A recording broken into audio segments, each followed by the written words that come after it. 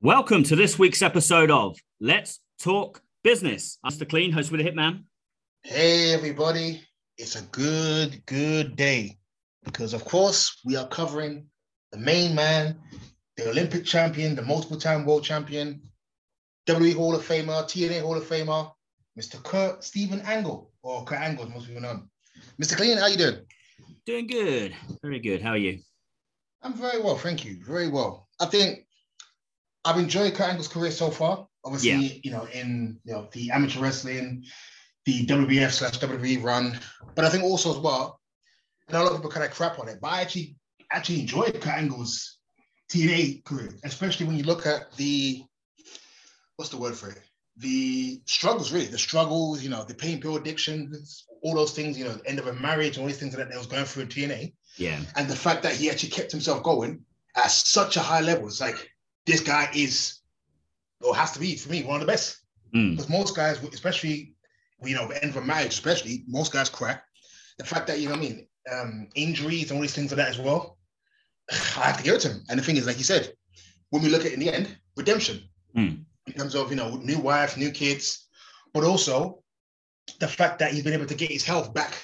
And I like how you said new wife, new kids, like change the kids. Get rid of those kids. No. More okay, kids. Sorry. You mean more kids? Sorry. More kids. I apologize. I don't mean it's like new kids. Change the kids. Let's get rid of them. No, that won't work in for them. I apologize, people. I don't mean that. What I meant is that obviously he's been remarried. Obviously, he still has his, I think his daughter's, I can't remember his daughter's name, but I know his son's name is called Cody. And obviously, looking at the TNA kind of run, you can kind of see where, things went down for him. However, he does talk about how he has a great relationship with his ex-wife and her husband, Jeff Jarrett, and so on and so forth. So it's like, the guy's in a good place. He's in a good place in his life, which I'm happy for him personally. Yeah. Because most guys, as we know, Anton, unfortunately, pills, drinking, a lot of times leads to suicide. And I'm glad Kurt Angle, thank God, never took that road. But let's start with our main man, Kurt. I think the last time we did it, we ended with him leaving WWE. I'm correct? Yeah. So he sort of left under a cloud. He'd had that sort of discussions with Vince and sort of saying that he's on a path. He felt like he was on a bad path. Yeah. Injury wise, and just so they let him out of the contract. I think with the expectation that he's gonna sort of get help and take that break. But then he shortly after he debuted for TNA. Yep. Out of the blue. I mean, I remember that sort of because it was at the end of a pay-per-view, wasn't it? And all of a sudden he just came up on the big screen like, oh, it's real. Wasn't that did he switch to it's real at that point? It's damn real. Real. It's like him, and then that was his sort of the announcement. That was a shock. I remember like, oh, because obviously he was still, although he was suffering like a lot of the time, like ring-wise, he was still at the top of his game. Oh yeah. So it's like, you still consider one of the absolute best in the industry. So for TNA to grab him, it's like, ooh, you knew that there was obviously he really needed to not be wrestling probably. Yeah. But from that perspective of like, they picked up one of the best, like currently one of the absolute best still going. Like that felt like it could be a game changer for them. It wasn't, but it could have been. That's what it felt like. For me, anyway. What did you think? As because you were a big TNA fan. I mean, I was on the fringe, pay attention to it. You were very much a hardcore watch it. No. I won't call it hardcore. I was just a fan. It's the same thing. I was a fan of. I was a fan of WWF. I was a fan of WCW. I was a fan. I was a fan of wrestling. But I think looking at it, like you said, if I remember at the time, I believe Jeff Jarrett was like NWA champion. And again, you know me, I like Jeff Jarrett, but Samoa Joe was there at the time, and for most people, obviously, most people know him now from WWE. But the so-called historians, me, you, or the indie wrestling fans, they know him from Ring of Honor. And obviously, Joe Stout at the time was very much like an MMA wrestling kind of put together, and also the fact that he was a very big guy as well. So okay, yeah, fair enough. And again, like to kind of see, you saw the video of Kurt Angle. Then I can't remember when it was, but I think it was like maybe an Impact or something. Was it Impact? Maybe it was an Impact. And if I can remember, I think Samoa Joe was basically holding the NWA title. Get back to Jeff Jarrett, and literally he laid it in the ring. Next thing you know, the lights go out in the ring. Kurt Angle. And I was like, damn. But the only thing that kind of shocked me was how much like muscle mass he lost. I was like, I remember thinking he looks skinny, but it wasn't skinny. He just that the muscle mass has decreased by quite a lot. And it's like, you know, the big stare down, Samoa Joe, Kurt Angle. But people, I'm not going to lie to you, I like Samoa Joe, but I always saw Kurt Angle as the bigger star. The better wrestler, the bigger star. And it's like, okay, you know, Samoa Joe's kind of squaring up, bam, headbutt by Kurt Angle, angle slam on the NWA World title. Kurt Angle's kind of, you know, doing his pose and everything. I'm like, wow, this is a big deal. Well, okay, fine, you know, hopefully, like you said, hopefully this will take TNA, you know, to the upper trajectory that they need to. You know, and yeah, it's funny, but yeah, that was kind of like his debut. And I'll say his first kind of significance, other than that, was where I believe it was Jeff Jarrett versus Sting at Bound for Glory. And I think this is when kind of like, you know, Sting, to me, I say he went back to that 1990, 91, 92 Sting. You know, in terms of he came back with his old like jacket and everything like that. And it's like, okay, yeah, this is, yeah. Yeah, so because I know it's Surfer Boss, I was thinking maybe it was a different name for it, but yeah. No, there was no official name for it, but that's what people like, because that was obviously there was like, he was like a surfer. He was from Venice Beach. He wore the colourful face paint, the blonde hair, sort of that top, and then obviously he morphed into the Crow Sting. So it's kind of like people, it's not an official term. He was never billed as that, but it's like Surfer Sting, Crow Sting. You know what I'll say it's probably the Surfer Sting, Crow Sting, because I'll say, you know, like this is 95, 96. Yeah, a bit of both. Yeah, he was a bit of both at that time. And Kurt Angle basically played his part into it. Sting won the NWA World title, and I thought, okay, cool. Kurt Angle basically made, I'll say his impact, but basically he made his kind of first significant kind of role within the company. But for me, like, you know, his first big match, was the big match. I'm sure you probably know as well. I think it was a 30-minute Ironman match between him and Samoa Joe. Yeah, I did watch some of that. I watched. Was that their first match? Sorry, I apologize. Sorry, it was Genesis. Sorry, it was. Yeah, Genesis. I remember watching their first match because I was definitely intrigued to watch like Kurt Angle and Samoa Joe.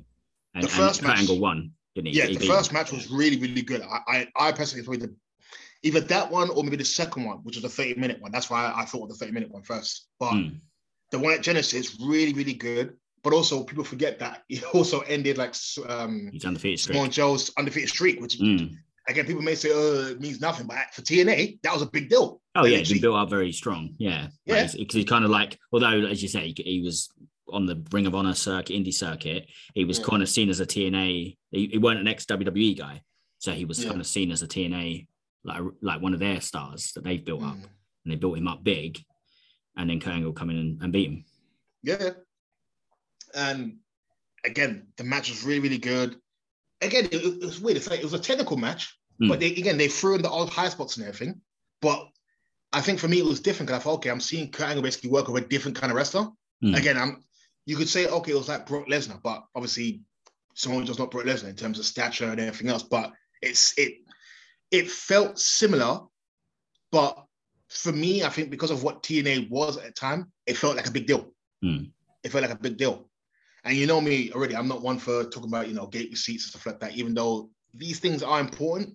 I work for TNA. Apparently that was like the biggest buy rate they ever had until like maybe 10 years later. Maybe 10, 8 years later. But yeah, big deal. And, you know, as time's going along, you know, Kurt Angle's, you know, facing Samoa Joe, I think there's another match again.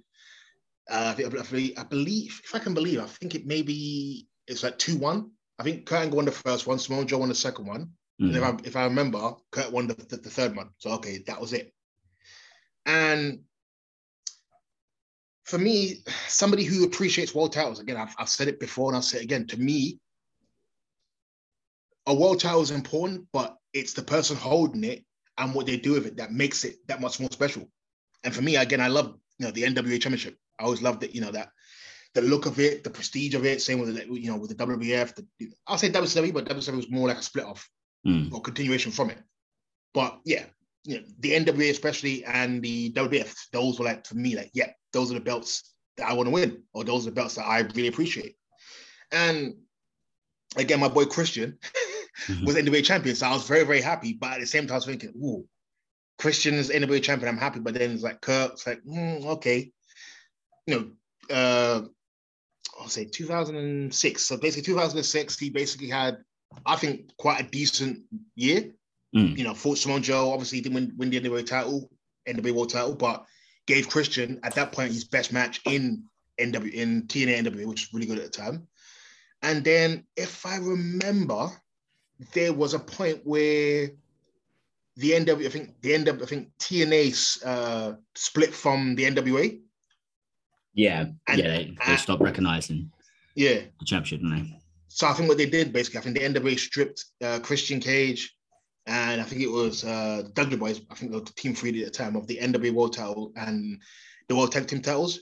But because they still had physical hold of the belts, they still came as world champions, but it was just called World Champion. And I think they said that, okay, on Impact, so they was basically going to crown, whoever basically won their respective matches, they'll be the first, TNA World Champion or World Tag Team Champions.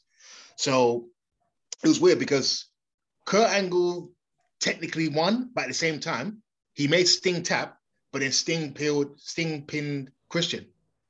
If that makes sense? So it's like how would you call it, Anton? It was a double count? Or double decision, sorry. So Sting pinned Christian 1, 2, 3, but also he tapped at the same time. He tapped literally before the 3 as well. So they gave Kurt Angle the NWA title. And I thought, wow, this is a big deal. WWE champion, WWF champion, NWA champion. Not realizing, forgetting that, Buddy Rogers did that before and Ric Flair did that before as well. I forgot about that. So, but I thought, for Kurt Angle, especially that Olympic amateur background, I thought, it's a very, very big deal. But then the next night, he was officially crowned the TNA World Heavyweight Champion. And me personally, even though he was the first TNA World Champion, this guy, for me, really, how do you say? I know Anton always says, but the guy shouldn't make the belt, that the belt should make the guy. No, so I say the same thing as well. The belt should make the guy. But Kurt Angle, the champion, you shouldn't. The belt shouldn't make the guy. The belt, you should be good. You should be at that status. Obviously, the belts. It shouldn't be like, okay, you could be like no significance and you win the belt and now you're a star. That's not how it's supposed to work. You should be a star already and win the belt, and then the belt keeps its prestige. If you start putting the belt on people that aren't of that level, it doesn't bring them up. It just devalues the belt. It brings them up a little bit, but more so, it brings the belts down, like it does. That's the thing. So really, it shouldn't be the belt makes the guy. The guy should make the belt. And in a situation like Kurt Angle, he's a bona fide star. He's like the biggest star they've got. He is an ex-WWE. Like he's been at the top level of the industry. So him holding the belt is actually, it's not like the belt's going to make him. If anything, he's going to make the belt.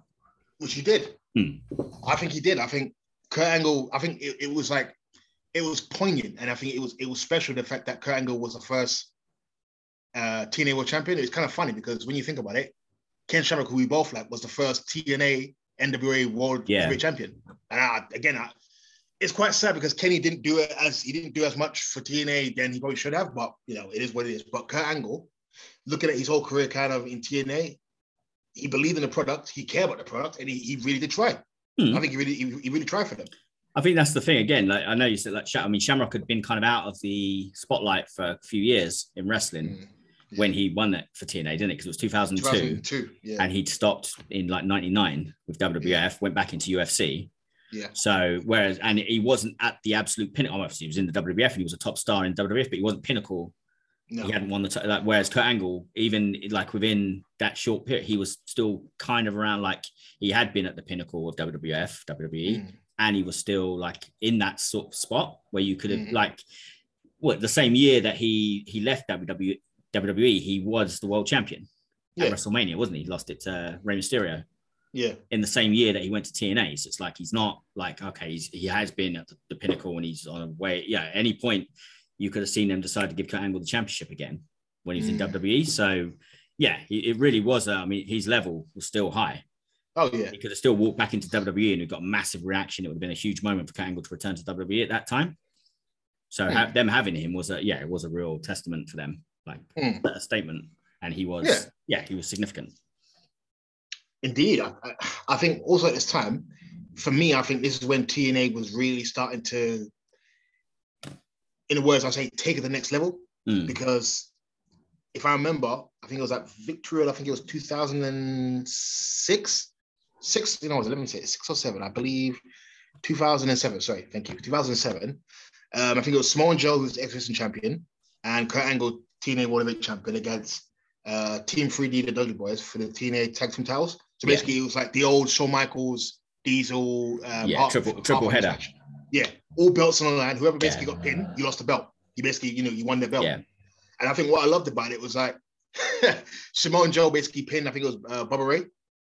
But then it's like he didn't just leave with only the tag team titles. He basically held all the belts and left with it. And obviously the storyline basically was like, Samoa Joe basically wants to be the World Heavyweight Champion, but he basically wants to take everything from him. So in terms of the belt, there's a little storyline also that Karen Angle, his wife at the time, was having an affair with Samoa Joe. So it's like Kurt Angle basically was like he was cracking, he was losing it. And again, for most of us, we've really seen WrestleMania 19 where Kurt Angle fought Brock Lesnar. But at the time, I think Brock Lesnar was at was it Inoki? Oh yeah, Inoki. Is it IGF? Is it IGF? Inoki's. Yeah, I think it was IGF. Is it Inoki's? Is it Grand Federation? No. Genom. Say Inoki's Genom Federation. So I think they had an offshoot of. Yeah. There's an offshoot of New Japan Pro Wrestling, but they basically had physical. They basically had the physical IWGP World Heavyweight title. Yeah. In their company. And obviously Brock Lesnar was a champion at the time. Yeah, I remember that. Yeah. Sorry, go on. No, you say. No, I was going to say at the time, it was like, especially for me, again, I love Japanese wrestling at the time, but I think I like the old 80s and 90s. And I think when it got to like the early 2000s, in terms of that wrestling as such, obviously the things I've seen, obviously respectively, I didn't mind it, but I was like, okay. But again, I love Brock Lesnar. Yeah. And this was like the Brock Lesnar who slowly, you could see becoming the UFC World Heavyweight Champion, Brock Lesnar. Yeah, before he'd gone into that, hadn't he? Yeah, was it red trunks at that time? And he had the dagger tattoo now, didn't he? Because he didn't have that when he left WWE. Yeah. But yeah, because that was his in-between time before he went into UFC. Yeah. Wasn't it? Yeah, I remember. Same as you, like I wouldn't have been sort of like watching, because at that point, like Pro Wrestling Noah and like they'd kind of taken off. I loosely I watched a little bit. We used to have the wrestling channel. Yeah, I remember. In the UK. So I used to watch. I'd watched a bit of Pro Wrestling Noah and stuff like that, but I wasn't sort of avid watching everything. But yeah, definitely when I saw that you had Lesnar and Kurt Angle fighting in Japan, I was like, oh, that's interesting. Yeah, and the fact that Lesnar had made a comeback in wrestling because obviously we thought he was done at that point. Yeah. So it was an interesting time. I watched that match he had with Kurt Angle. I liked it personally. I liked it. I think it was different because again, people weren't really on their feet. But again, for Japanese wrestling, it was more about an appreciation for it. Like, again, most times, from what I kind of see, and I could be wrong, people, if I am, tell me, they do like the big moves and everything, but it's more like the platform. Yeah, they're more reserved. They're more reserved in their reactions usually. Yeah. Whereas like America, UK, everywhere else, ooh, ah, ooh, ooh. You know what I mean? Everyone's always, on their feet, up and down, and everything. And if I remember, I think, I know Kurt Angle won the IWGP World title, but was it the first, again, if I was wrong, tell me, I believe Ric Flair and Fujinami did it, but was he the first world champion, i.e. America, to hold the world title and the IWGP, or was it really Ric Flair and Fujinami? Flair didn't win it, did he? Flair didn't win the IWGP from Fujinami. No, it was Fujinami. No, so Fujinami won the WCW, and he was both champions. I remember that one. Yeah, but I think it was NWA recognized it and WCW didn't recognize it, or vice versa. That's it. Yeah, it was one like Rising Sun. Was that Rising Sun? Yeah, he beat Flair. So only either WCW didn't recognize it and NWA did, or vice versa. I can't remember which order they did it, but it's like basically at that point after WCW was created, you kind of, and that's why when Flair went to the WWF with the NWA World Title, WCW recognized. It's like WCW stopped recognizing Flair as the world champion, but NWA continued to for a short while.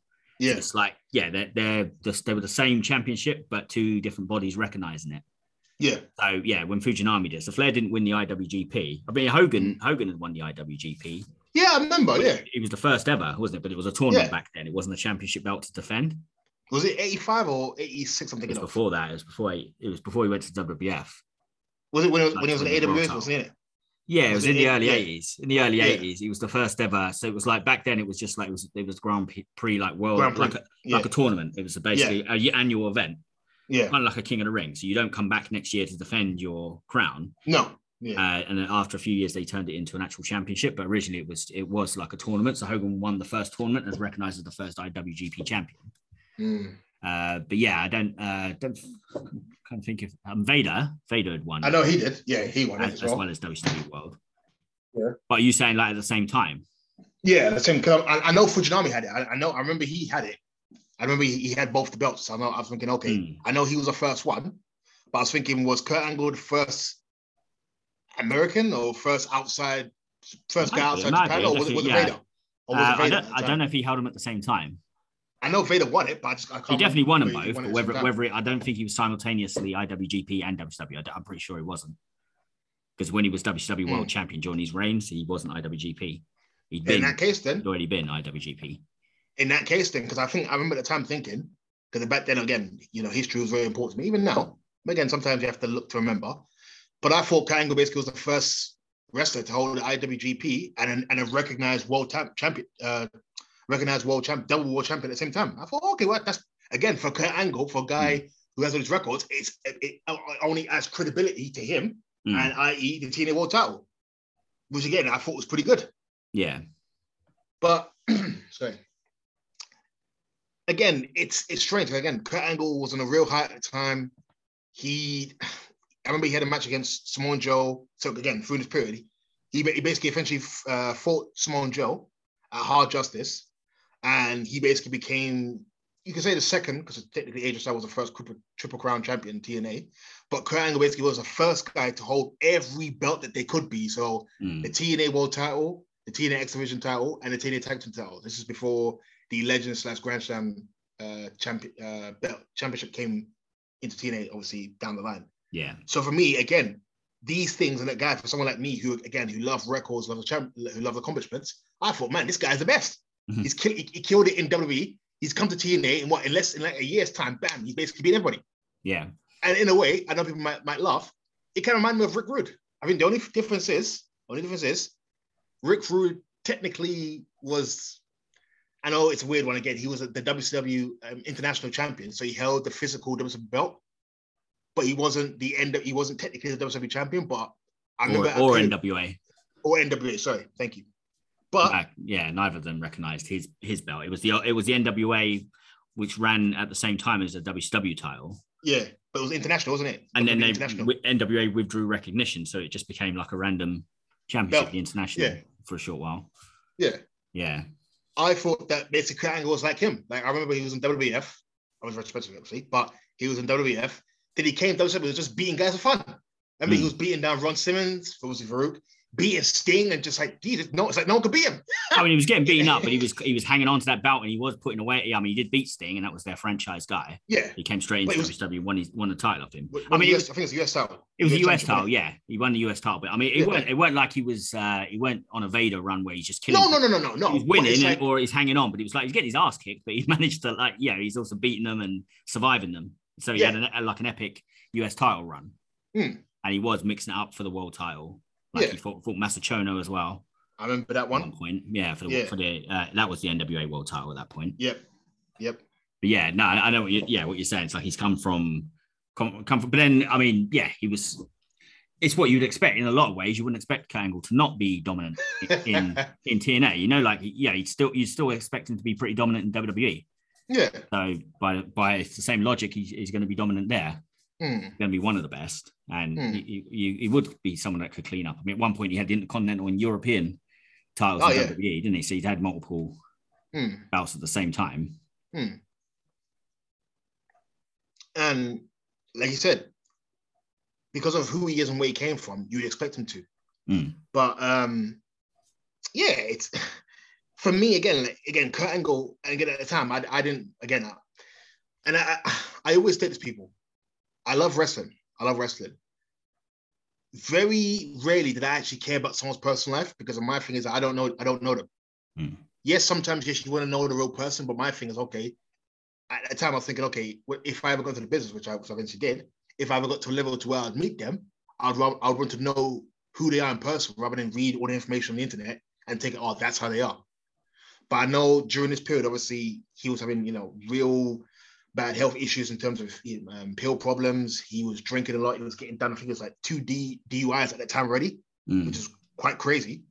But again, Kurt Angle being what he was, constantly having good matches, Samoa Joe, Sting, Christian, and I think it was maybe like a year later. So this would have been 2008. I think he had a neck injury and he was out for a little while. But then for him, and I think more Vince Russo, I think Vince Russo basically wanted to create like a team of what you call like legends. But I think he called them TNA Legends. So basically it consisted of him, so Kurt Angle, Sting, Kevin Nash, Booker T, and Scott Steiner, which eventually became TNA Legends, which turned into basically the Main Event Mafia.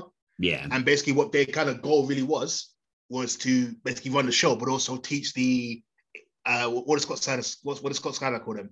The curtain jerkers, how to basically wrestle properly, how to basically be stars of the company. And obviously I think more, again, I'm talking in storyline purposes. Kurt Angle and Sting, if I remember, which I do, they were basically saying that a lot of the guys like AJ Styles, the Dudley Boys didn't respect them. And all they ever kept talking about is, these guys come from the WWF, which obviously the Dudley Boys did, which is a bit stupid. But they're talking about how these guys come from the WWF. All they really want to do is basically just never wrestle, make all the money, and kind of hold us down. And again, the premise of it, I actually did like. I think it was good. I remember watching it at that point quite regularly when you had the Main Event Mafia, and I did think it was a good group. Thought it was quite short-lived before they sort of had the falling out between like with Sting, because Sting was kind of on the fence, wasn't he? He's not a outright bad guy. He was kind of showing sort of like babyface leanings, and then obviously he exited the Main Event Mafia. But at first, I thought it was a really good group, and it's good. Yeah, it was a good storyline because it like that was star power for sure on the Main Event Mafia. Yeah, they were all genuine sort of main event guys, and it would help to build up sort of AJ Styles and anyone else that they wanted to sort of like look at because that's it's kind of like the Millionaires Club versus the New Blood feud, like rehashed, isn't it, from WCW? Yeah, which did, and this time being done better. I think so. He did. Yeah, it was done better, but it seemed a bit too short-lived, wasn't it? That it all sort of crashed. But yeah, I mean, it's. I think it's not a bad premise because this time around you had, you had AJ Styles was a big like popular star already. Like you knew he was like one of the sort of franchises of TNA. So I think it was a good idea. I just felt like it kind of fizzled out a bit quick from my recollection when I watched it.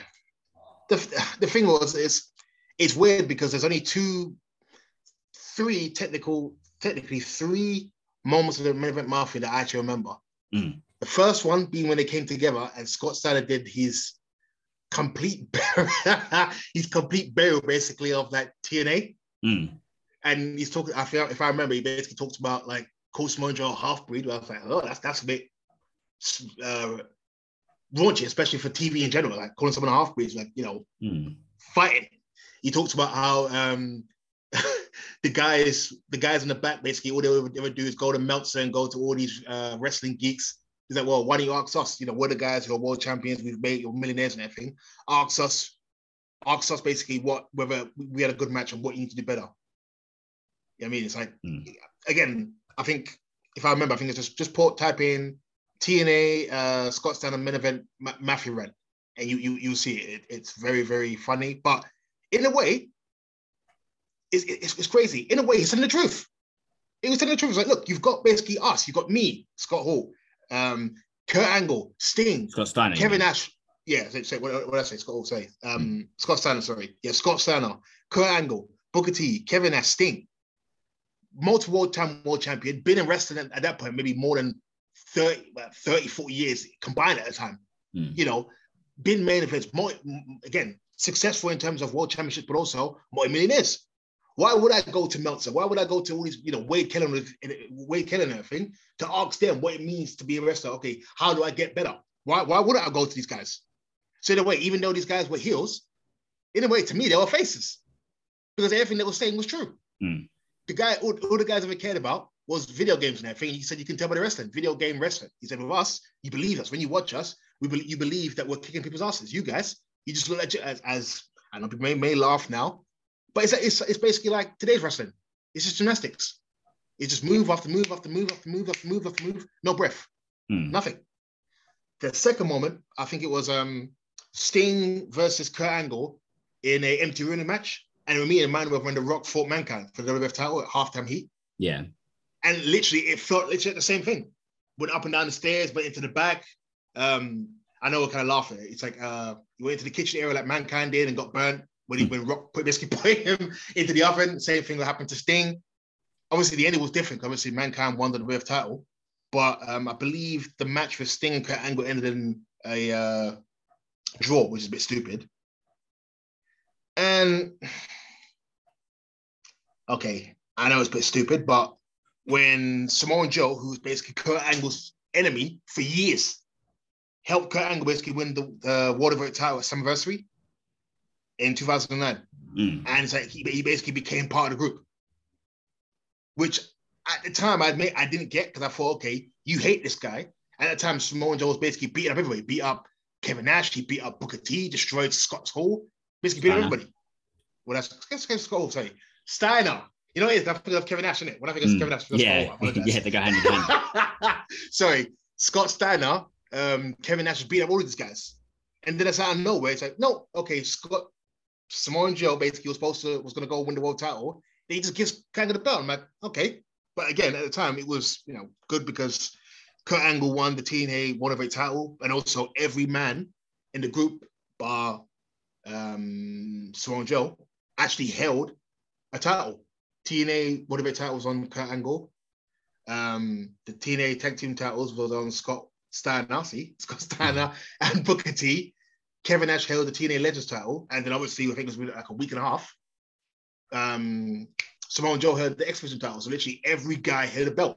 So literally every member of the main event Mafia had a belt, which was really, really good. And I think from a visual point, it kind of stamped their authority, it stamped their dominance in TNA, which I think was really, really good.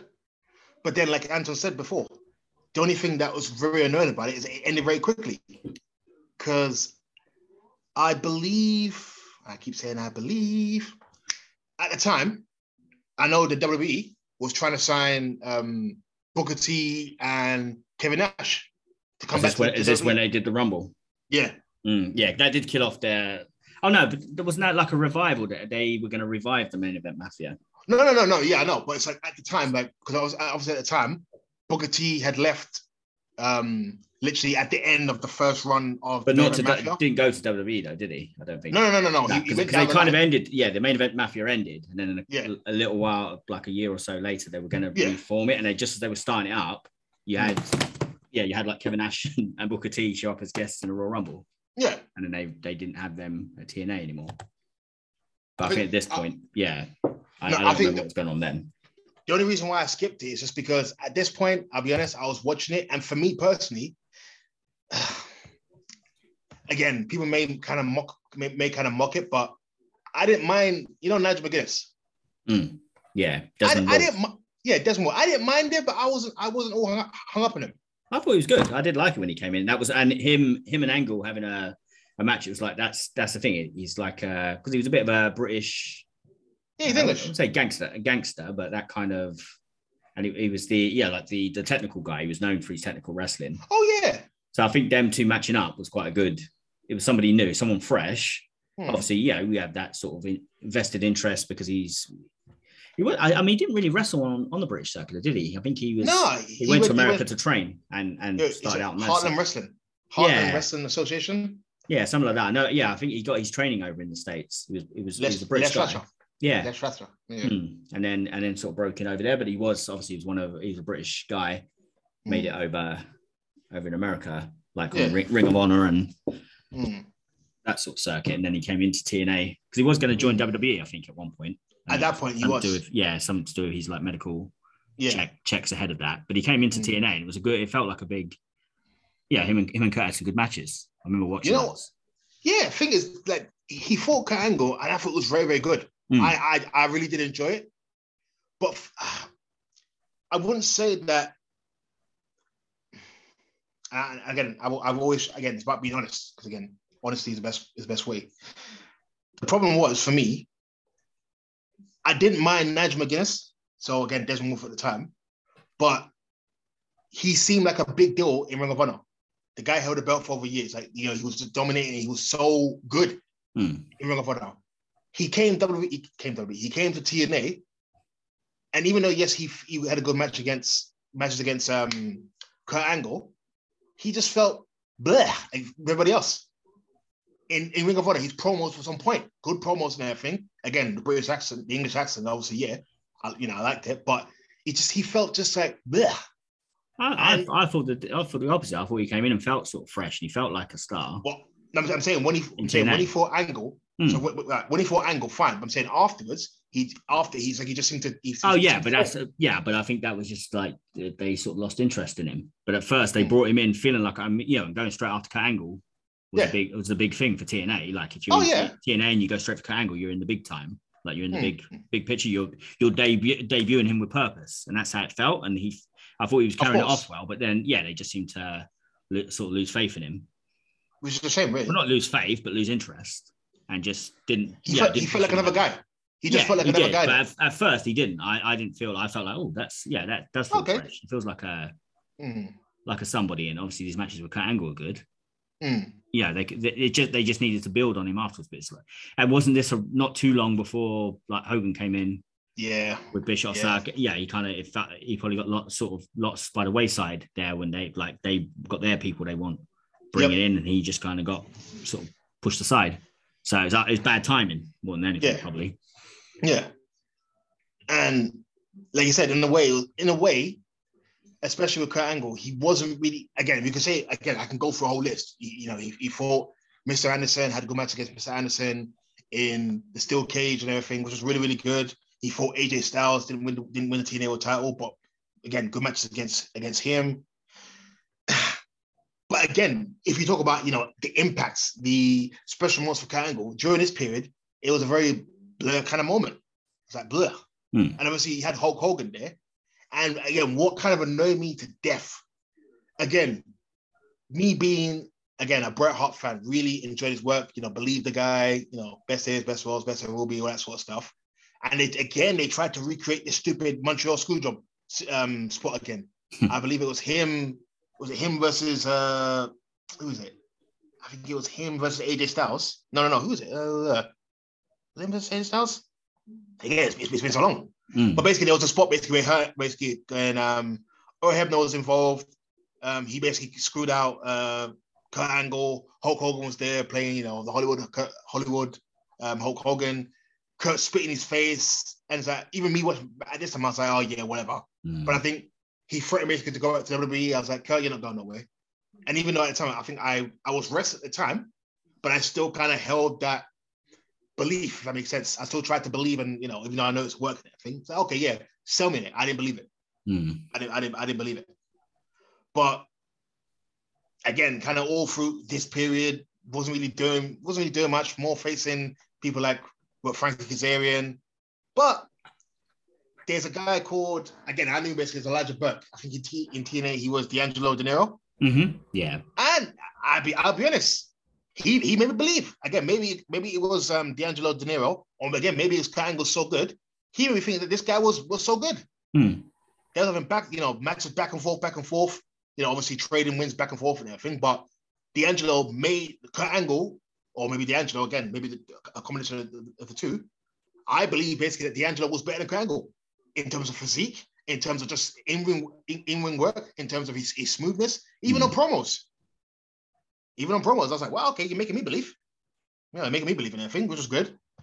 And as usual, remember the 10-10-10, Anton? Ty Dillinger. No, not that Gumball. What 10-10-10 was this? TNA. The one where Abyss is basically going around saying about, they are coming, they're coming. And then they turned out, yeah. And then 10-10 turned out to be Hulk Hogan and Eric Bischoff turning heel. Oh, Immortal. For the first time, Immortal, Jeff Hardy turning heel for the first time ever. And, through that stint, obviously, Kurt Angle was involved in a match with Mr. Anderson. Jeff Jarrett's coming out. Bischoff, everybody's coming out. Abyss clapping like he's a duck, happy duck and everything. And in a way, it was good because, again, I thought, okay, I've seen Kurt versus Jeff Hardy, but at the same time, I know it's stupid. It's the same guy, but it's a different character. It makes sense. So you think, okay, now I want to see, you know, a bad guy, Jeff Hardy versus Kurt Angle. But what obviously we didn't realize at the time, or anybody, because I think I was reading Power at the time. So obviously I'd heard about Jeff Jarrett. And for me, I like Jeff Jarrett. I like him today. I liked him back then, but I was kind of torn because anybody who knows me, I kind of have a code where people's ex-girlfriends, you know, in terms of my friends or, you know, my close friends, my friends' ex-girlfriends or ex-wives or whatever are off limits. That you just don't go there. You basically find somewhere else. And, you know, a lot of people basically hated Jeff Jarrett because obviously in their mind, he stole Kurt Angle's wife or ex-wife, Karen Angle, who's now Karen Jarrett. So there was kind of like a big uproar, big backlash against, you know, Jeff Jarrett. Jim Cornette got let go. Dutch Mantel got let go. Savio Vega got let go. BG James, as in Rodo, got let go as well. So all of Jeff Jarrett's kind of team got let go. And obviously Vince Russo was there in charge. And I think Bruce Pritchard basically talked about how he went, I think it was him and Vince Russo was talking to Ed Bischoff, and Ed Bischoff was basically very keen to basically put Kurt Angle and Jeff Jarrett's heat, if you want to call it, on TV. And I think that's what... Oh, yeah. No, I was just trying to... because did that happen before Bischoff came in? But then... No, it happened before. But then Jarrett came back during that time, was it? Was that how that worked? So basically, during the 10-10-10 stuff, Jeff Jarrett had already been suspended before then. Yeah. So Cornette was already gone. Everyone's already gone. Yeah, because Cornette wasn't around. Because Mick Foley was like the... Yeah. I mean, obviously, you followed TNA sort of more. Yeah. You're not going to like me saying it, but more religiously than I did. You weren't hardcore apparently, but you were avid. I was follower. A fan. You were a big fan. So you would know me. Like I dipped in and out, heard little bits, see little bits, but timelines are a bit off for me. So before then, again, I'm trying to keep in line, but before then, Jeff Jarrett got suspended because Dixie Carter found out. Mick Foley basically became essentially like the TNA owner on TV, that sort of stuff. Yeah. And near the end of 2010, Jeff Jarrett came back, but obviously came back basically as a babyface. But then at that time, he turned heel. He turned heel shortly after, didn't he? Because then he start doing the tapping out, going to make kids tap out at like judo and stuff. Yeah. But this is around the 10-10-10 stuff. So around this time, he already turned heel. And then afterwards, it was going to like all these karate clubs, making kids tap out. Yeah. Then he was talking about beating Samoa Joe. He's an MMA star, MMA That's expert. He's an MMA, yeah. And I love Jeff, but like Jeff, you're far from me. Oh no, but it was tongue in cheek. He weren't. You weren't so supposed to believe that he's actually repackaging himself as an MMA killer. No. He's like, it's a comedy. Like he definitely isn't. That's why he's going around beating kids up at like karate clubs. Like he's not seriously trying to present himself as one. Yeah, but I think, like I said, because I read Powerstone at the time, I think during Powerstone they kept telling us basically about the beef with Kurt and Jeff. And obviously, again, like I said, a lot of people basically sided with Kurt during that period. So I think they had a match. So the first match that I can remember, I think it was supposed to be like an exhibition match between Kurt Angle and Jeff Jarrett. And again, this just talking as a man now, I give Kurt Angle full credits. I give him full credits because even though, again, Kurt Angle and more Jeff Jarrett more talks about it, where he said that how when he did start seeing Karen, she had already divorced from Kurt. But at the same time, there is that, again, whether it's on paper or whether it's just, the so-called moral code, which a lot of people say they believe in, but they don't. There's basically this code where you don't go for your like I said, your boy or your brother's ex-wives or girlfriends. It's like, okay, it's something you just don't do. So at that time, obviously, there was this heat between them. And I know most guys couldn't do it.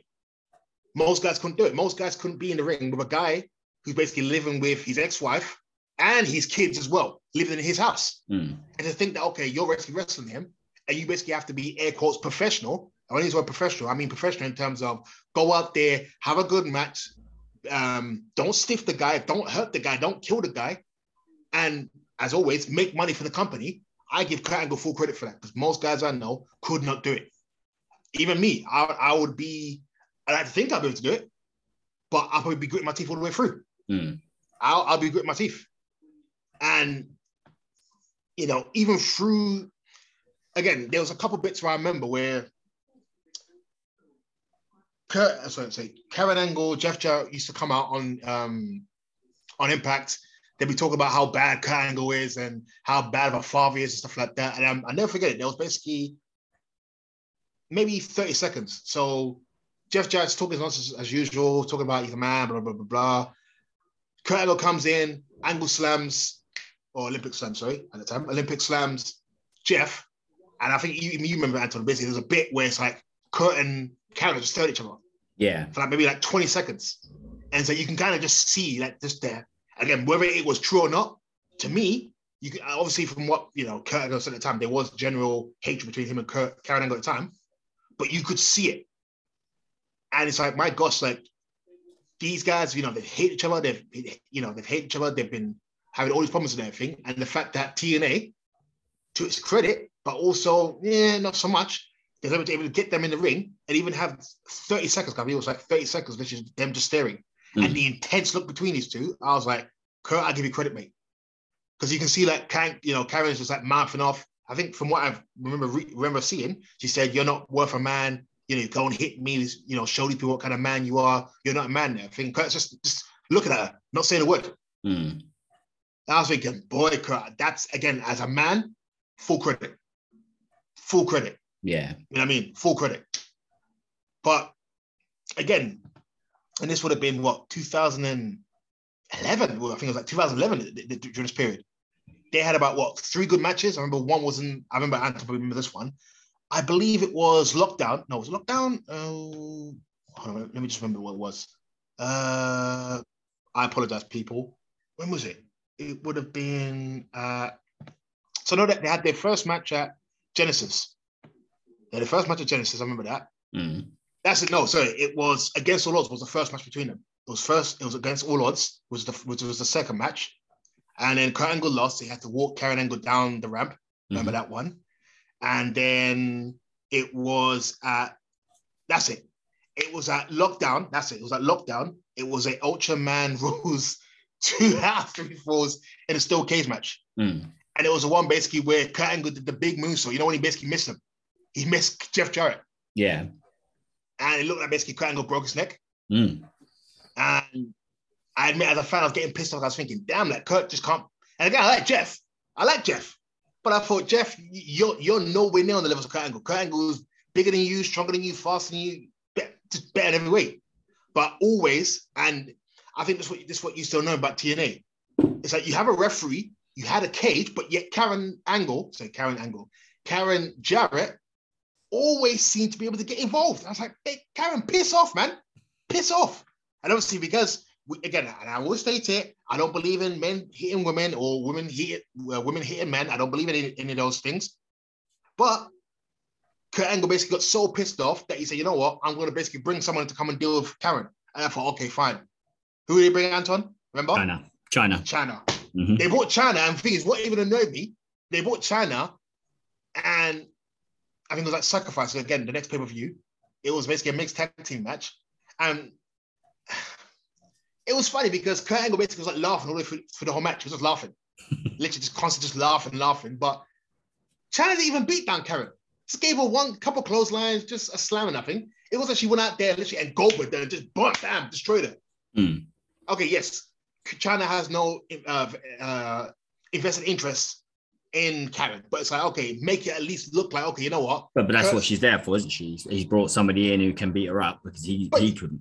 So it's like woman on the woman. thing is, she didn't destroy her. Oh no! But I'm saying that's the psychology of him bringing China in for that purpose is to beat her up. Like even though she should be there to beat her up. That's her job because the man can't hit the woman, so the woman hits the woman.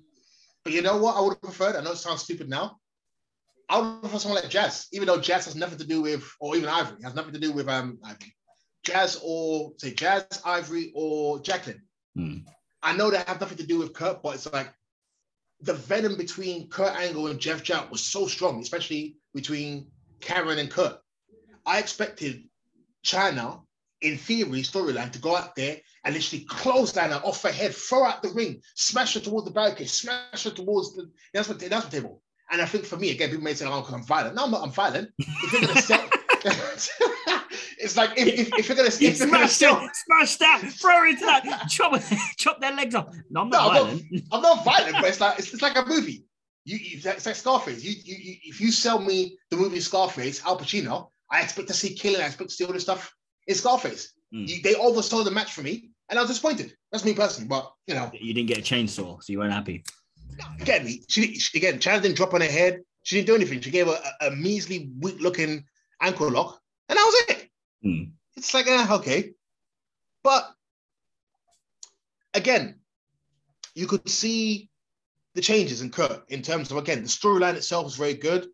The big pay-per-view, technically their version of SummerSlam is called Summerversary, so it celebrates the anniversary of TNA's first show.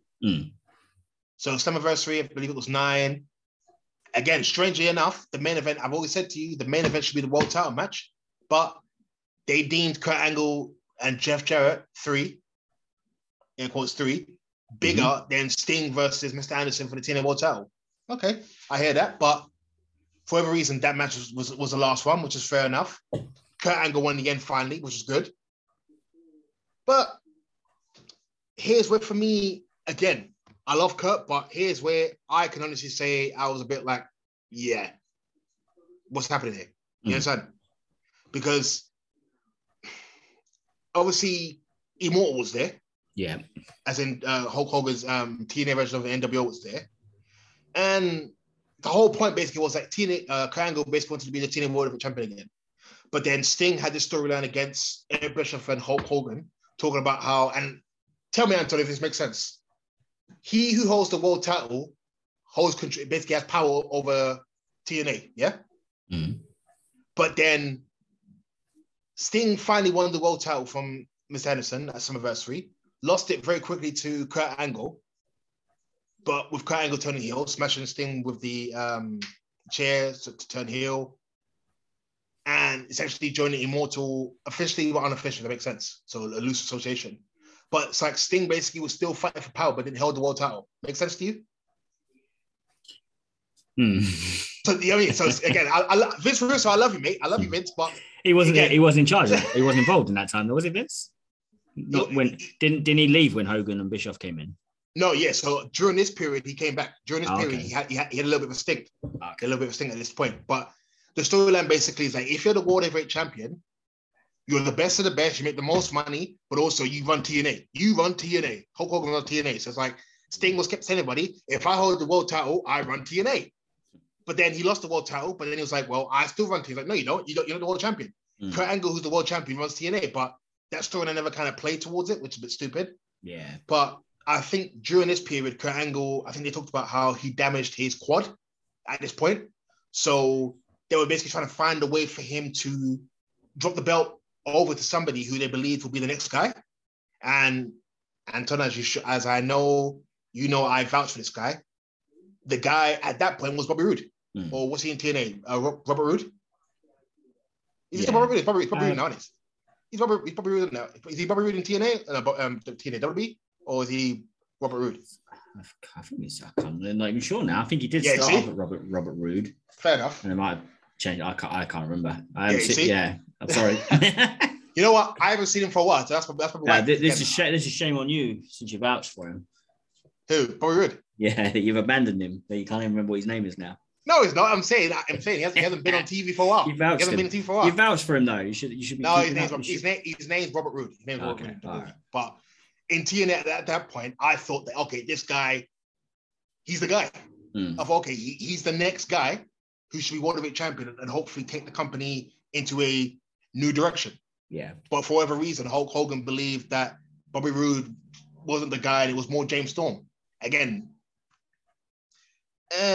I'm like iffy with James Storm, but again, Kurt Angle had the big match at the end of the Bound for Glory series, fought Bobby Roode.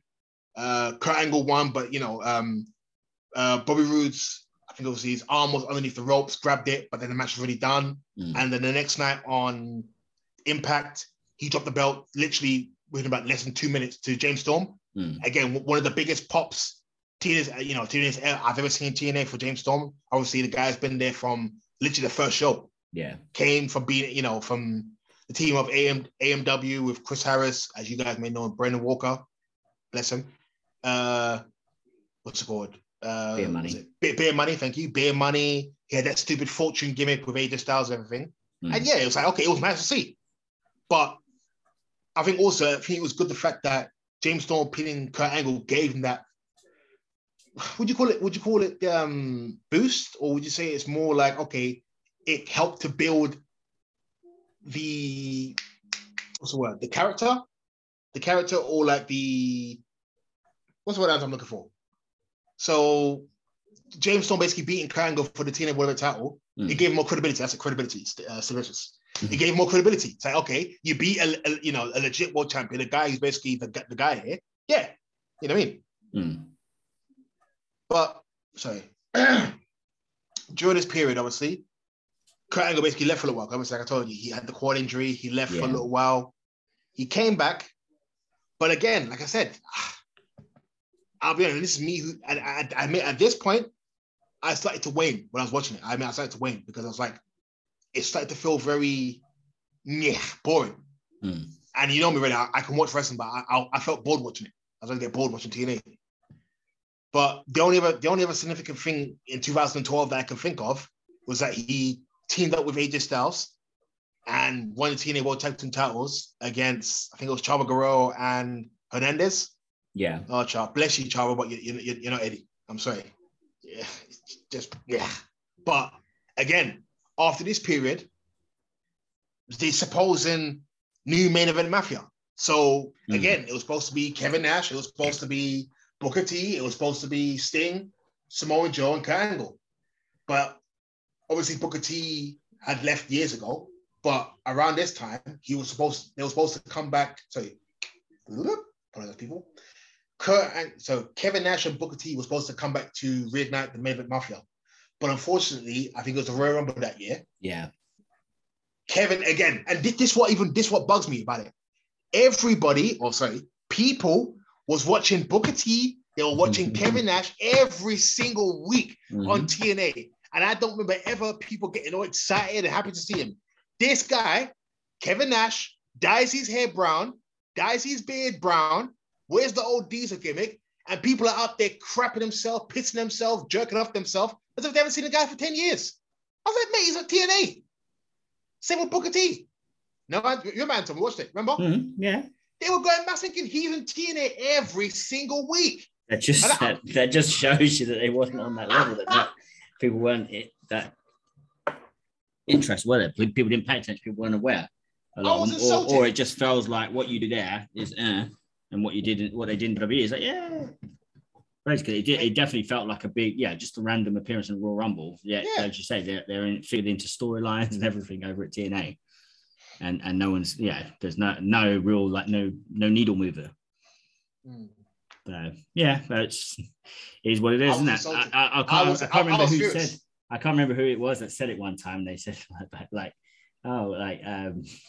RVD? It might have been RVD. It was somebody that, like, it was still wrestling, but it's like they went in WWE. It's like, oh, when you basically saying, like, well, when you're coming back to wrestling, it's like, well, I'm already in wrestling. It's like I'm still wrestling at the moment. So in their mind, they're not in wrestling anymore because I haven't seen them because they're just following WWE.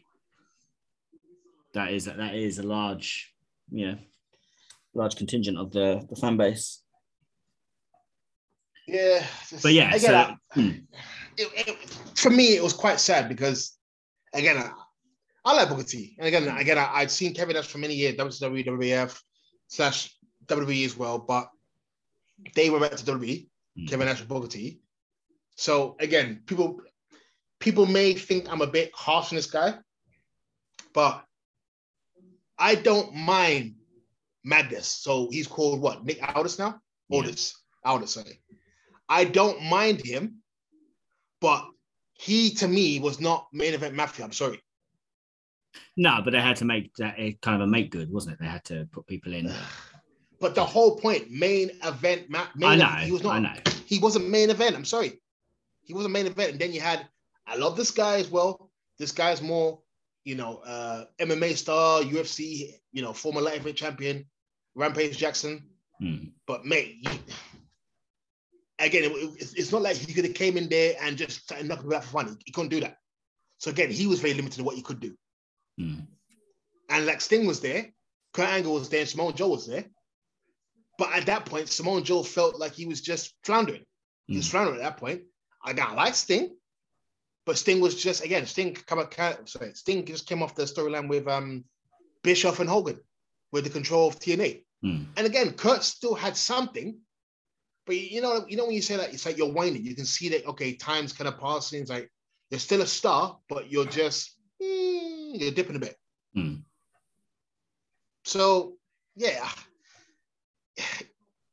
They were there, but also I think they were fighting against Aces and Eights. So it was more like this, again, for those people who don't know the story at the time, basically, you had a group called Aces and Eights who came out, basically attacked everybody, and their goal basically was to take over TNA. I run TNA, basically take over TNA again. Oh, Vinny Roo. But again, this was Eric Bischoff. This is Eric Bischoff's story. Eric Bischoff's storyline. So more blame on him than Vince Russo. Don't blame Vince Russo. But basically they were coming out there just attacking people, attacking Bob Ray Dudley, Hogan, Sting, all sorts. And at this time, it was kind of funny because if I remember, wasn't the first person to be unmasked? Sorry, the first person to be unmasked from the Aces and Eights wasn't D'Lo Brown.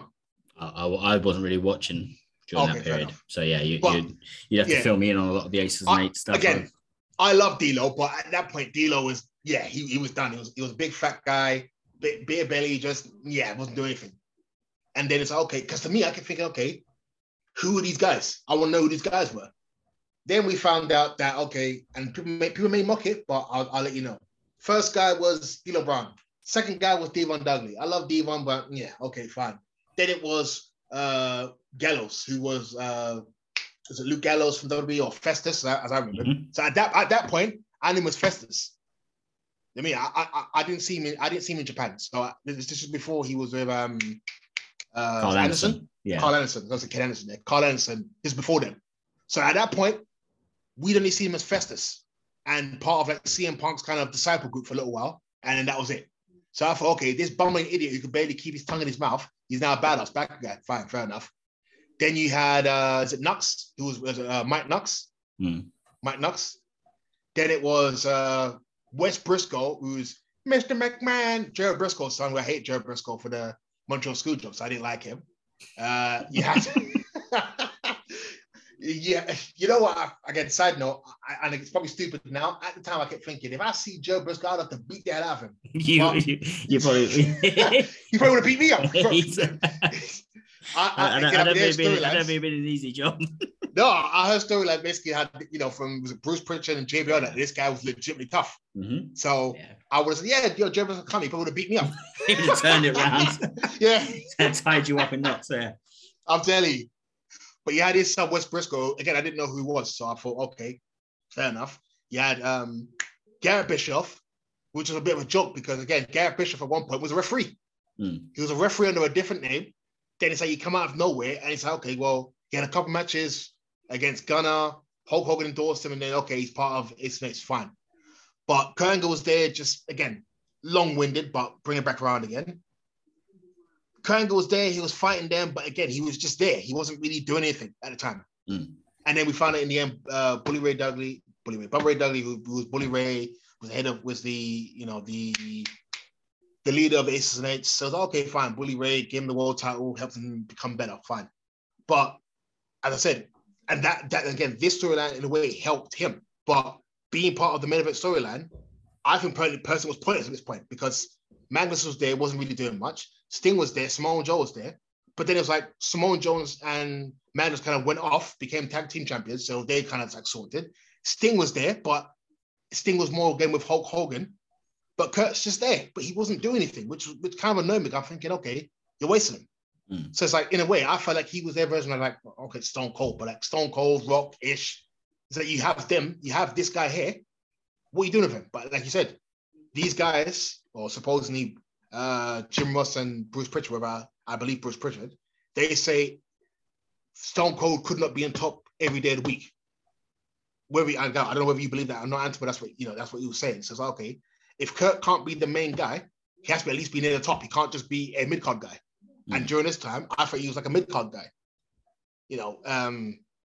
I believe it was Slammiversary 11. He became the second inductee of the TNA Hall of Fame. So the first one was Sting, obviously. And I admit, at this point, I was just like, it sounds good. But from where TNA was, again, I saw it from when, again, Anton talks about it in the UK. We used to have a show called, we used to have a TV program called Wrestling Channel. Well, it was a station. It was a channel station. Channel, yeah, station. Sorry. And it used to be the 427 on Sky. As I remember, it's 427 on Sky. So I used to watch it literally every week. Watch the old NWA TNA shows. And again, I'd seen it basically come from nothing, literally nothing, to the point of where, like you said, Kevin Nash came, Randy Savage came at one point. Bless you, Randy Savage, but and then Kurt Angle. And then, they was going to, they went away from Nashville, going to Chicago, DC, going to all these big places. And it's kind of sad. Hogan and Bischoff came, and they talk about being the peak, but really, I think the peak was literally just before they came. But then, like, these two guys came, and for me, it kind of felt like it just kind of dipped ever since then. They stopped going to all these big arenas. They stopped having the monthly pay-per-views, and they're doing these, I know AEW does it, it's like TV specials. So instead of it being, for example, Bound for Glory, instead of it being like something like Against All Odds, which would be something like, like a February, March review, it would be Impact Wrestling presents Against All Odds or Final Revolution. So it became basically like a TV special. Yeah. Which to me is quite sad because, again, like WWF, WCW, I enjoyed each pay-per-view. Remember like the old WWF pay-per-view more. Again, it's probably more maybe 98, 99, 2000, 2001, 2002, 2003, where it had like the different entrances bit. The Backlash one, the SummerSlam, but the WrestleMania, all that stuff. I enjoyed that. Same for TNA. They just had the old stupid WCW screen from 2001, just a screen. And it just felt like a show. But again, people can hear the annoyance I had during this point. So I admit, for myself, I was kind of in and out. But of course, because again, we're doing Kurt Angle, I've gone back and I had to actually watch quite a lot of stuff to remember. Because again, there's a lot of stuff I kind of missed out. So again, Kurt Angle became the second inductee of the TNA Hall of Fame. And then there's obviously a bit where I remember, and I'm sure Anton remembers as well, where Kurt Angle basically got done for another DUI. And he went to rehab. Because there was a bit where Kurt Angle, and I think if Anton remembers, he basically went from he was muscular, but he was kind of slim. Yeah. And then he looked like basically just put on weight. Like he just ballooned up, remember? Yeah, there was a lot of fluctuating at that time. Yeah. And it was during this period basically where he went to rehab and said, okay, you know what? I'm going to rehab now. And thankfully, they said that during this period, I think it was around August 2013, where he essentially changed his life. So again, just from the research that I did, he basically gone to rehab. He met his second wife.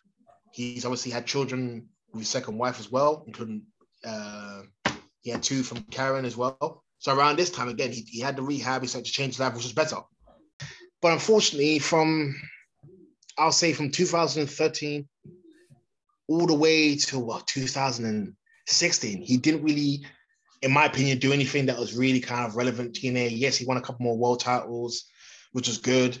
But Bobby Lashley helped to bring up Spud. TNA. What was he done in WWE, Anton? What was Spud's name in WWE? Was it Drake Maverick? Drake Maverick, sorry. Yeah. So in England, Drake Maverick basically was called Spud, and he's like, good character, very small guy, but good character. I liked him personally. Good guy. Good. I liked his work and everything. But Kurt Angle basically helped him build him up in TNA, gave him a bit of a stand, which was good. But I think the last maybe contributing thing that I think Kurt Angle ever did in TNA was that he helped to get EC3 on top. So EC3 basically beat him from the TNA World title. But it wasn't like he just beat him.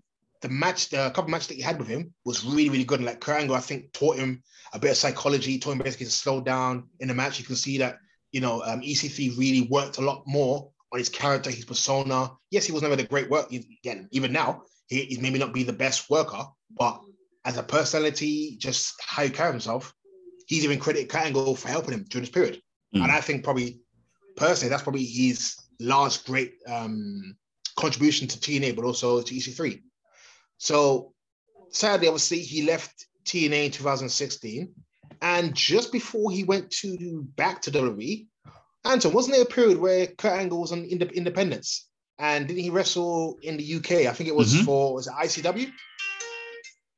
Was it in ICW? Yeah. Yeah, he did do some independent. Yeah. Was it against I know he had a match with Rey Mysterio. I was going to say Rey Mysterio. Yeah, I was over here as well. What about, was it Cody Rhodes? If I can remember, was it Cody Rhodes? No. It was Rey Mysterio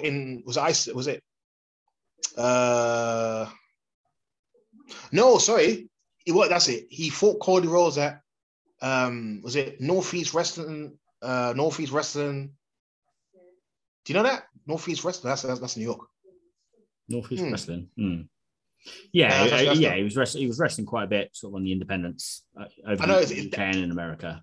I know he fought Zack Sabre Jr. at Revolution Pro. I know that one. That I do remember. Yeah. And he beat Alberto Del Rio in is it WCPW? You know what that is? What Culture Pro Wrestling? That's it, yeah. So that's what I remember. Yeah. So again, bless you, Kurt, but I heard your fee was ridiculous. Bless you. But I heard you must have bankrupt, Rey Mysterio must have bankrupt these promotions in the UK, because I heard you guys was making a buckload of money, which you should be, which is fair. But if I can remember, Anton, I think you told me that around January, so I think it was officially it was January the 16th, 2017, it was announced that Kurt Angle will be inducted into the WWE Hall of Fame. I remember you phoned me to tell me that, he was going to the Hall of Fame. And funny enough, they basically revealed that John Cena was going to induct him, which I was a bit like, I wasn't too sure about it. But you have said even to this day that, Kurt Angle basically really probably was the best one, because obviously he gave John Cena basically the elevation that he needed to get him, to give him that push start in it. Well, yeah, I mean, John Cena at that time was the biggest star in wrestling, so it's an endorsement there that he's going to induct you, and yet you were kind of responsible for his debut. Like his televised debut in the WWE was against Kurt Angle, John Cena. So it's like, it wasn't the one that sent him into the stratosphere, because for a little while he dipped, didn't he? But it still is like, that was he burst onto the scene in a match with Kurt Angle. Yeah. So and whether it's the absolute, I think Kurt said like he won it, like he would have liked Stone Cold to do it. Yeah, that's what I thought. Which would have been a good choice, but I mean, Cena's a good choice as well. I mean, like Cena's not bad.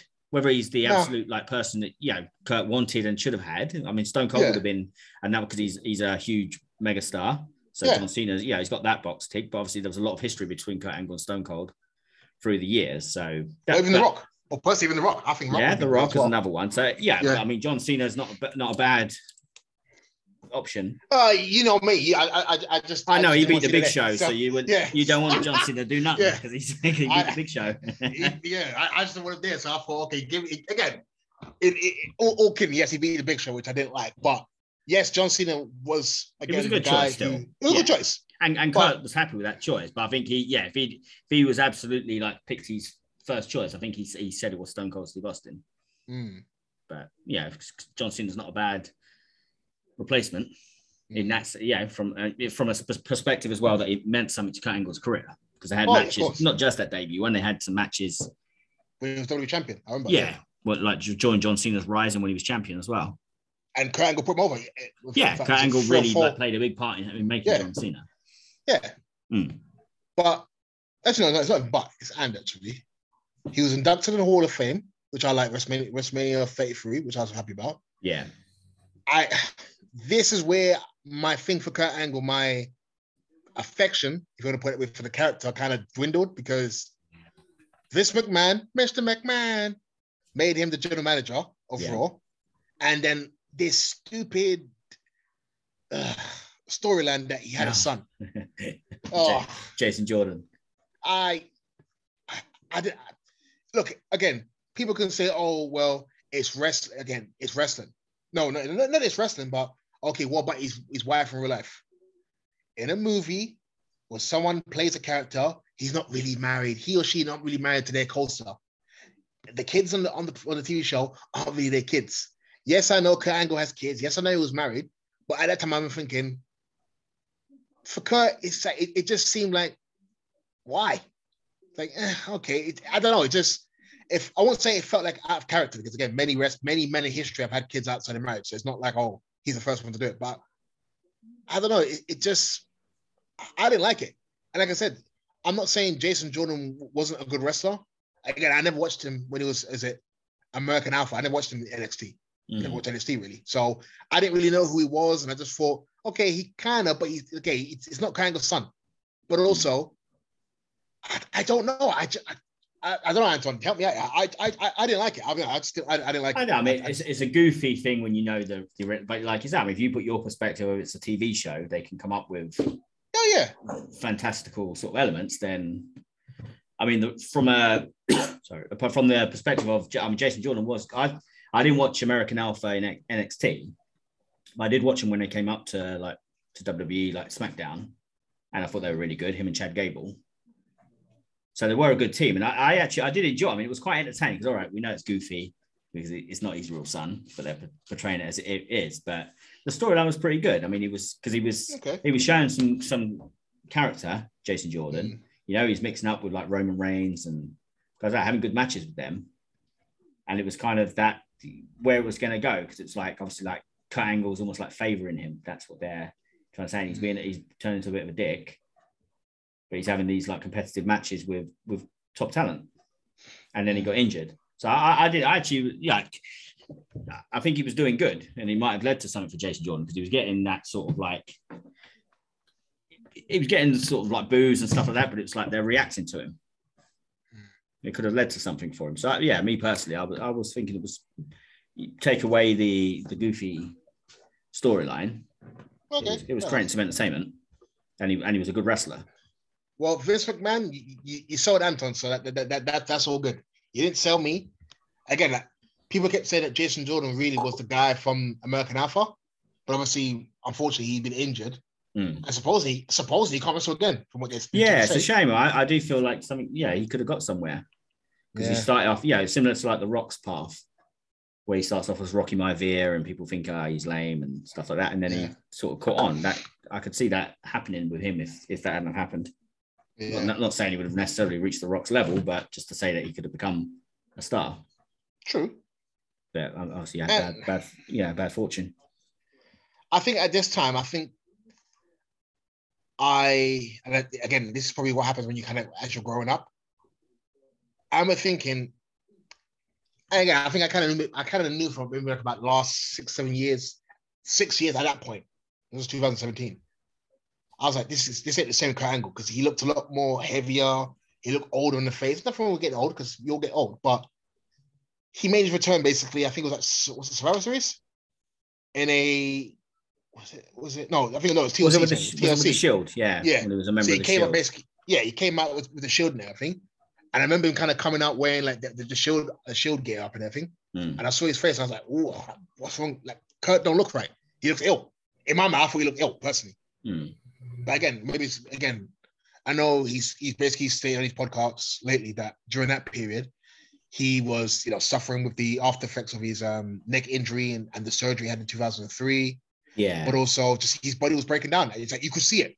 Well, he also said that he felt like it was done the wrong way round. They left him on the shelf for too long.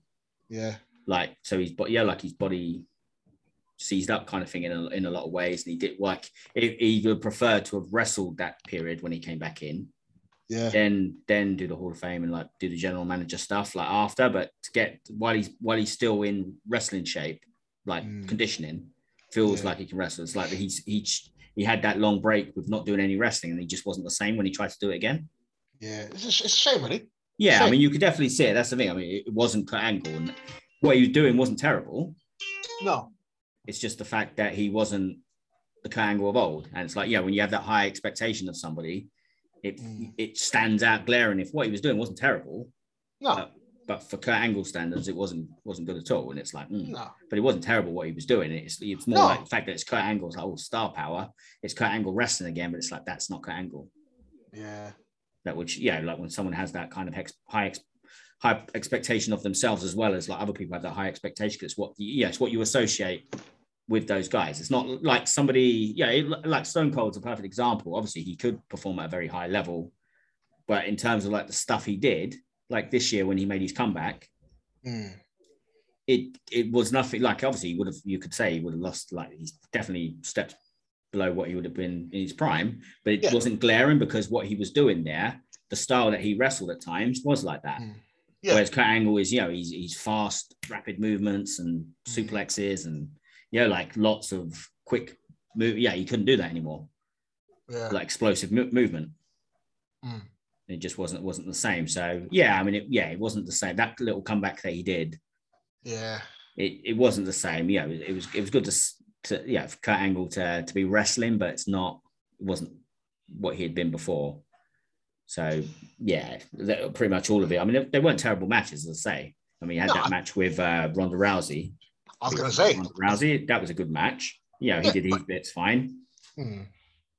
But the thing is, I was going to say that basically during his second run, really, yes, he came back, he did the thing with the Shield, but essentially for most people, it was the match of the year, really. It was Kurt Angle and Ronda Rousey versus Triple H and Stephanie McMahon. Yep. Which apparently was match of the year, apparently, which was pretty good. But again, it sounds bad for Kurt, but it's more for Ronda. Kurt didn't do anything really, and I watched it. He didn't do anything. He looked sluggish. but he did his bit. That's the thing. I mean, he played it. It still, it wasn't it wasn't. Well, I mean, it's not like admittedly, he's definitely past. He was definitely past his prime, and he lost a lot there. But he wasn't an embarrassment. No, it's just because you hold him to that. Yeah, not hold him to, but you expect. Like you remember what he was at his peak, and he was so exceptional that now he's lost lots of like those steps. It's not, like unfortunately some of the other like greats when you saw him wrestling, Flair, Hogan, Piper, some of the stuff they were doing in the late 90s, like in WCW was abysmal.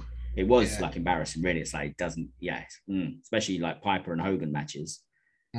Sometimes you could feel like it is embarrassing what they're doing. Like, they'd lost so many steps. They weren't like known for their exceptional wrestling skill in their peak, but they were obviously decent. But at that point they were like that was slommucky. It was just so poor. Like the timing was off, and it's just so much some real embarrassing stuff that happened between them back in the day. So like that. So it was nothing like that. Kurt wasn't embarrassing himself.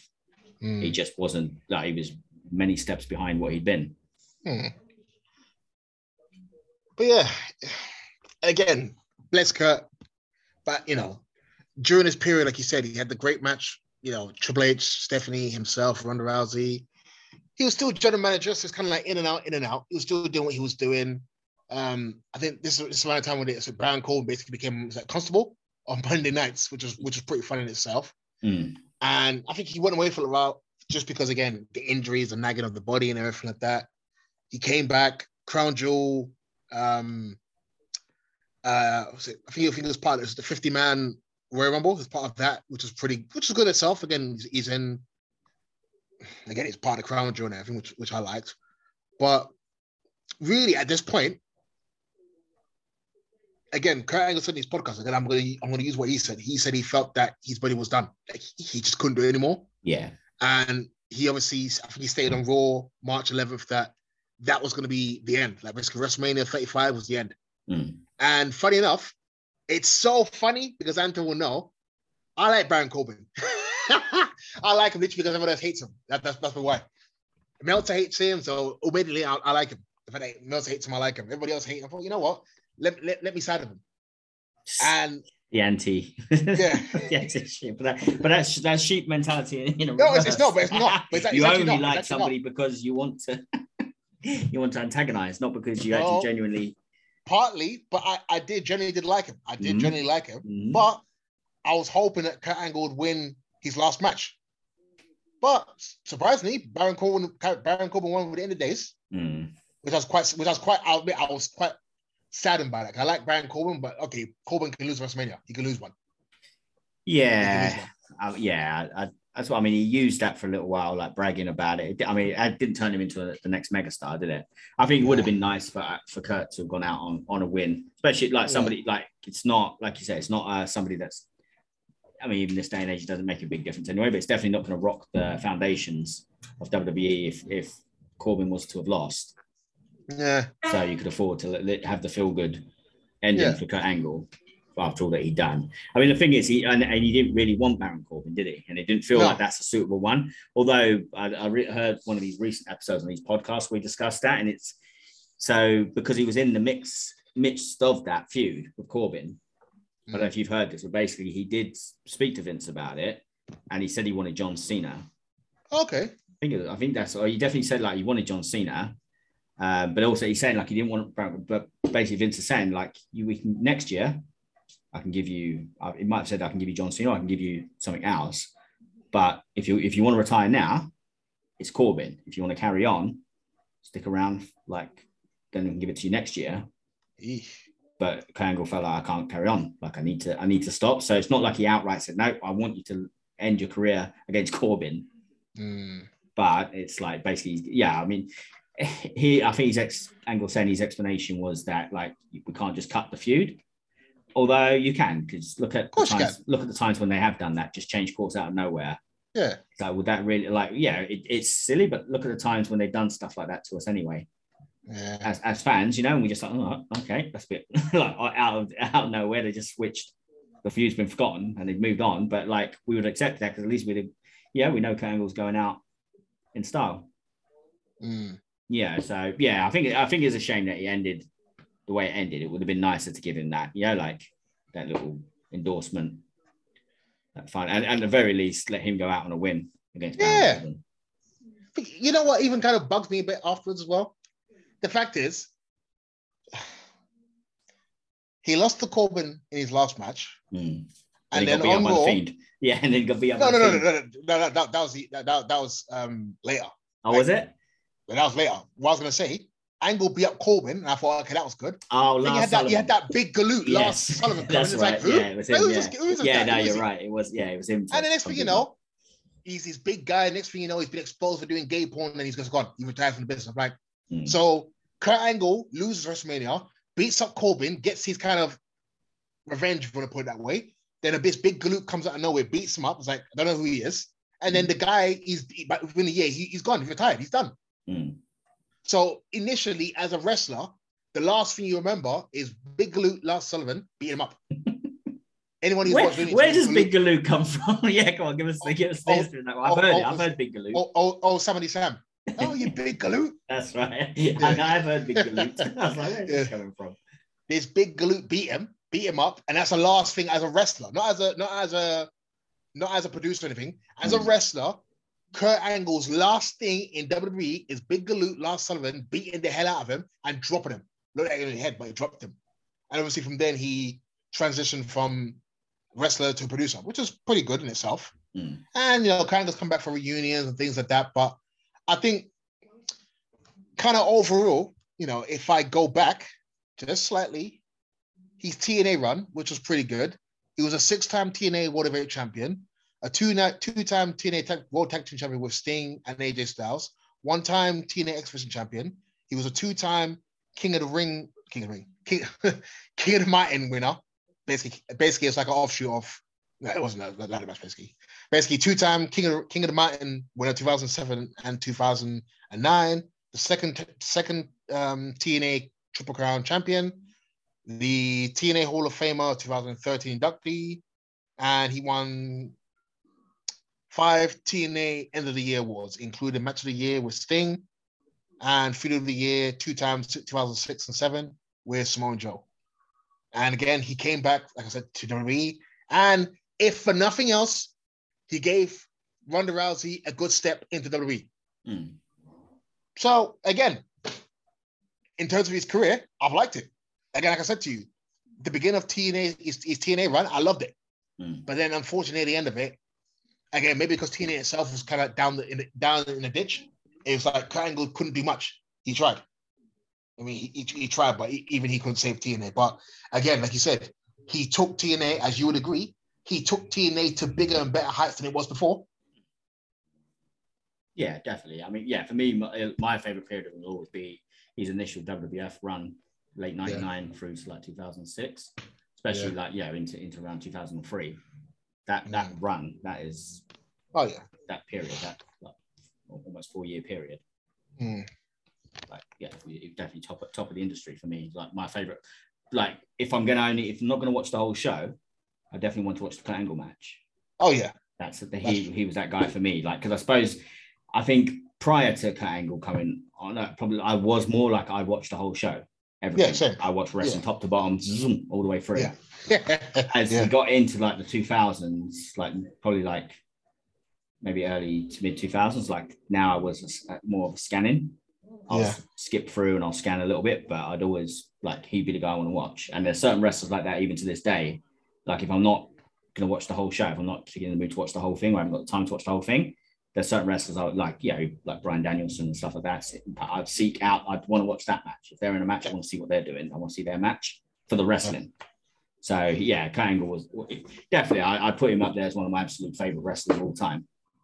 I agree. And I think personally, again, there's been so many technical wrestlers, over the last 100 years. So again, I can't go for each one, but I'll definitely say for someone in the 2000s, because again, he debuted in 1999, but I'll say 2000.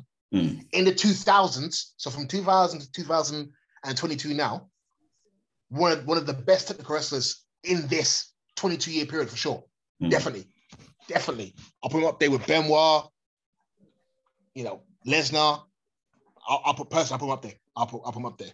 And I think if you look at his career, as you said, when you look at it really, it sounds long, but it wasn't. Again, it's probably a double tongue.